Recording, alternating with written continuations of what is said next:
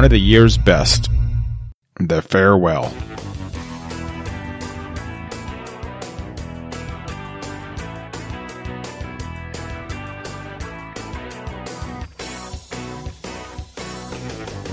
Welcome to the best movie of the year so far. As the year grows, the list grows, and the movies get better. And we're going to keep talking about them every day in November. So good to have you back. I am John Ellis. We have a great episode today. Thanks for tuning in. We're off to a great start in November, and I'm glad you're here being a part of this. I continue to add a new episode every day to join in our National Podcast Post Month. That's right, a new movie discussion every single day. So if you haven't listened already, feel free to catch up. We'll be using this time to revisit some of the movies from earlier in the year that we didn't get to cover on previous episodes.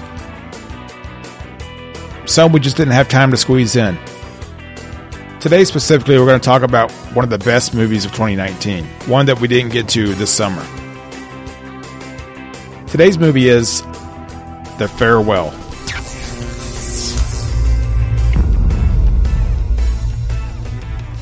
The Farewell follows Billi's trip back home to visit her dying grandma. Based on the filmmaker Lulu Wang's real-life experiences, she struggles with the decision on the best way to handle a dying person. The family gathers and decide it's best not to even tell her. Despite the family wishes and fear that she will tell her grandmother the truth, Billi leaves New York to return to China. Through a series of manipulation of test results and hiding diagnosis, they continue keeping the secret from Nai Nai, the grandmother. Instead, the family pretends to all gather to attend and celebrate a family wedding. Now, Billi, played by Awkwafina, is conflicted between the Eastern and Western cultural beliefs. It's a film about a family grieving well in advance of anything actually happening. Now, that's the plot. The plot itself was pretty simple. It's a gentle of a movie. No explosions or fights, no big reveals. It's a slow, possibly tearful movie. But it's also not a movie full of big dramatic speeches or chewing up the screen. In fact, this is a foreign language film, so most of this is not in English. And it's often that silence in between the words that sells the movie as one of the best of the year. Those silence in Lulu Wang's film is where the movie lives for me. It's that simplicity that carries the emotional weight of the film. It's authentic, and that's in large part to the great script from Wang. But also, despite the movie not having big moments and being simple, it's also shot really well too. The natural lighting in this film, I don't know, it's a homely warmth to it. It really brings you into this family.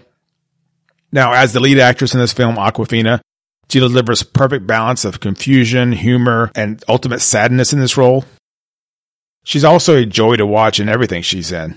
Along with her, it's a solid cast all around. You know, especially her Nai Nai, her grandmother, who is just cute and as spunky as your grandma is. So despite this topic of this film being about death, it's not really a sad movie for me. Although there certainly were some sad moments. The film isn't about death and cancer. For me, it's more about the family and the sacrifices we make for each other. It's a surprisingly happy movie. Well, at times. You know, oftentimes I'd say movies are not for everyone, whether it's for different reasons, but certain movies are not for certain people. This is not the case with The Farewell. This is a movie for you. It's a movie for everyone. It's one of the best films of the year, and you should watch it. Thanks again for listening to today's episode and daily November movie discussions. Join others in the National Podcast Post Month by following hashtag NAPODPOMO. I appreciate you adding this to your listening routine. Be sure to subscribe so you're the first to know when I release these episodes.